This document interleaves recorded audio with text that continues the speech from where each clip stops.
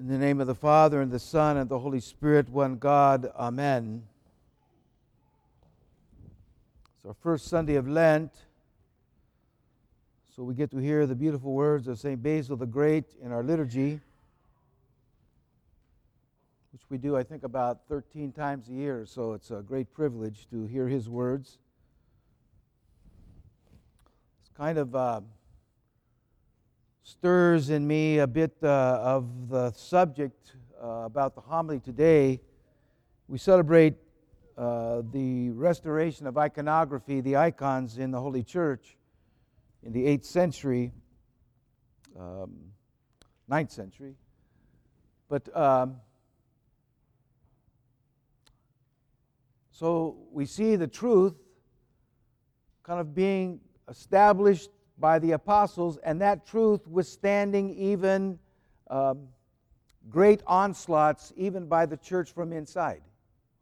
That the truth prevails, always, never fails, never fails.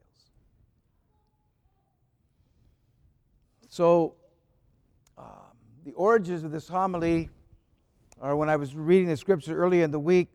What struck me was the words. The Lord's words, follow me. Follow me. And I was immediately turned to remembering the first time we were given the opportunity to pray in front of icons. It was a scary moment in this church's history. The reason I remembered it so succinctly was because the person that did that service was uncovered, uncorrupt. Bishop Dimitri of Dallas came to us before we were Orthodox and did a Vespers service in our sanctuary. He put two little icons up on the wall, and he said, just let them be there. Don't worry about them. And guess what happened? Look at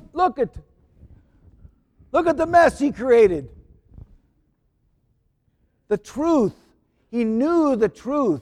He knew that if they sat there and they were present there, that they would grow. That we would understand it, not because we were trying to understand it intellectually, but because the truth actually has life. It gives life. It's alive. It's powerful. He knew that would happen. He knew that would happen. So we see our Lord. He says, I am the way, the truth, and the life. I am the way, the truth, and the life. And that truth is settled in the church. St. Paul says to Timothy that the church is the pillar and ground of the truth. That truth that is set in Christ is given to the church to give to us. That truth, that power. And so we have been given this opportunity to follow Christ through His church. And so that was the first example. Bishop Dimitri's service, the Vesper service, and he put two icons up. He knew that truth, the truth of iconography, that which is represented is present. That which is represented is present. Present here. So we look and we see the presence of the saints. Not just pictures of the saints, but the presence of the saints. That's a very big difference. We just don't remember them. We participate in the reality of their presence. That's why iconography in the church has been so important over the centuries. So, first example, follow me. We followed Bishop Dimitri. So, follow Alexander Schmemann along the path. He died in 1983 before we became Orthodox. But I remember when we took on doing the St. John Chrysostom liturgy. That was by his encouragement, actually. And I remember him saying this, and it's written in many of his books, that liturgy transforms remembrance into reality. So we just don't remember an event. We don't remember today Christ's resurrection only. We participate in His resurrection. You know where that becomes most dramatically felt is during Holy Week. You come, you see Christ crucified. You're present there. You go to His burial. You go to where the tomb is shaken. And you come to His resurrection. It's not just remembering the events, beloved, that the church has given to us. This truth, the truth of these events, we participate in them. We touch them. We understand because of experience that reality. So when Father Alexander Schmemann gave us this, we followed him. As we were journeying to orthodoxy, we were kind of looking at kind of paralleling the church. You know, we became Orthodox. We were doing Orthodox things, right? And here's the church over here. We're paralleling it. We were just growing in our ability to do Orthodox stuff. We were getting really good at it too, actually. And Father Hopko came to us.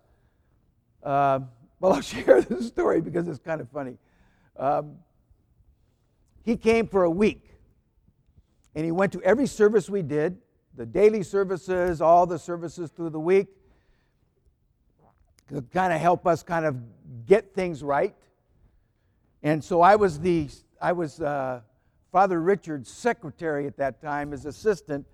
And so we had a meeting at the end of Father Hopko's visit, and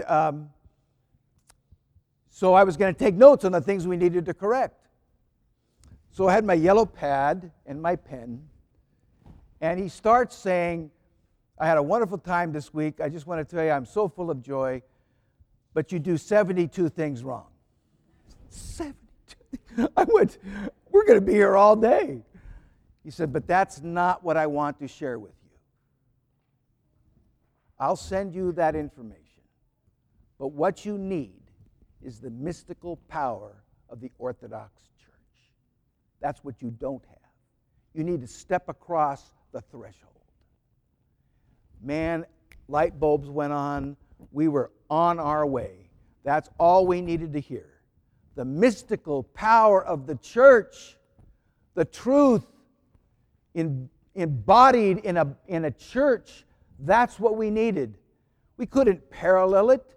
We had to step into it and experience the richness of that experience is in the church. Wow. The mystical power of God in His church. That's what we have. We are so fortunate. So another one, another follow me. So we followed Father Hopko's advice. So we had a struggle here one time with some folks' health issues. And Bishop Basil was our bishop then. And I remember I went to him and shared with him that one of our parishioners had a very serious illness. And so he grabs her by the arm and takes her over here and says, you pray to her. She will not fail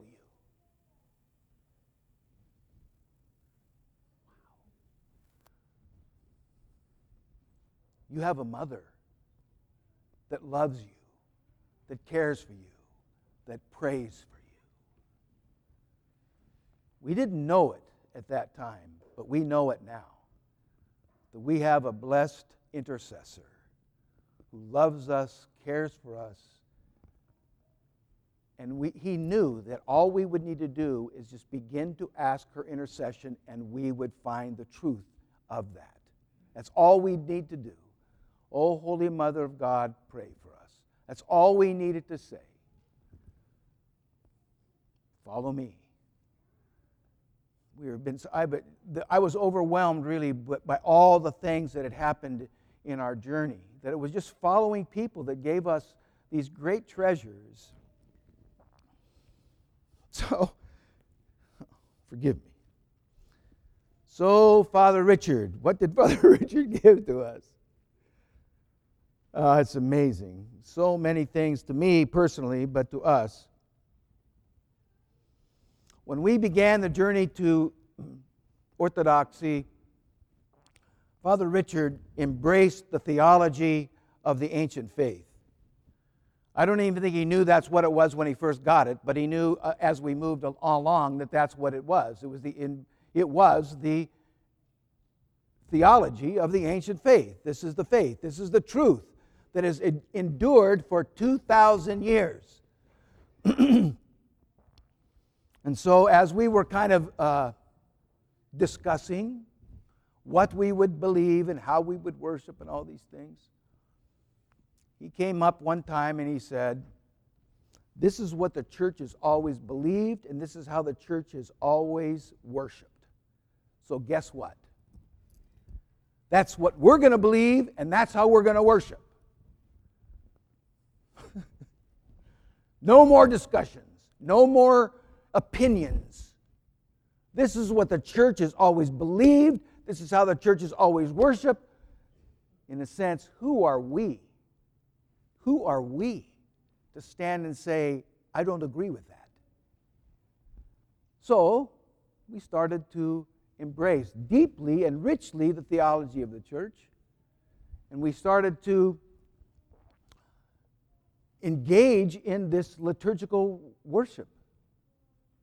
The truth, beloved, withstood even the opinions of a bunch of rebels that were moving toward orthodoxy, but we were strongly opinionated men and women in that time. It was very difficult for that to happen, but that moment was very critical to us to say, this is where we're going, because this is how the church has always done it. Beautiful. And then, last but not least, Father John Bronze, I'll never forget this moment, actually. He taught us how to pray in the ancient way.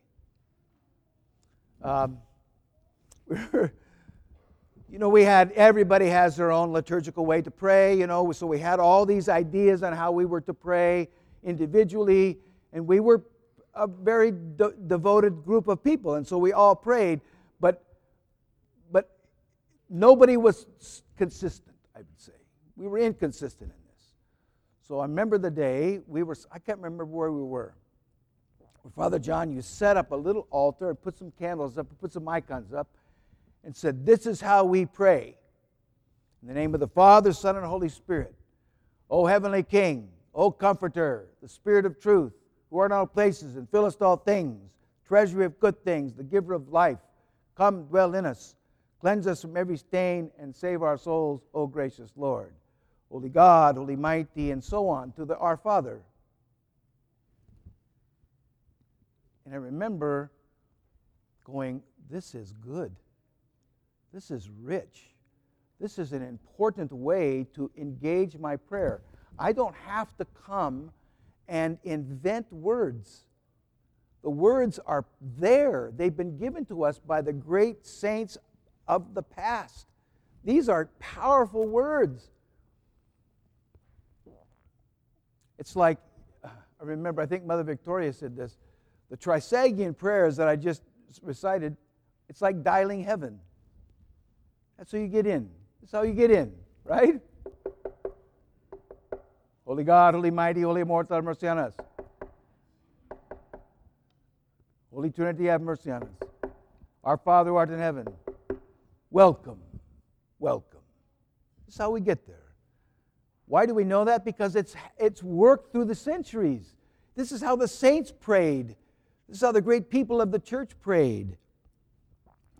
So we've had this incredible opportunity, beloved, in our history of this church to follow those that have come before us.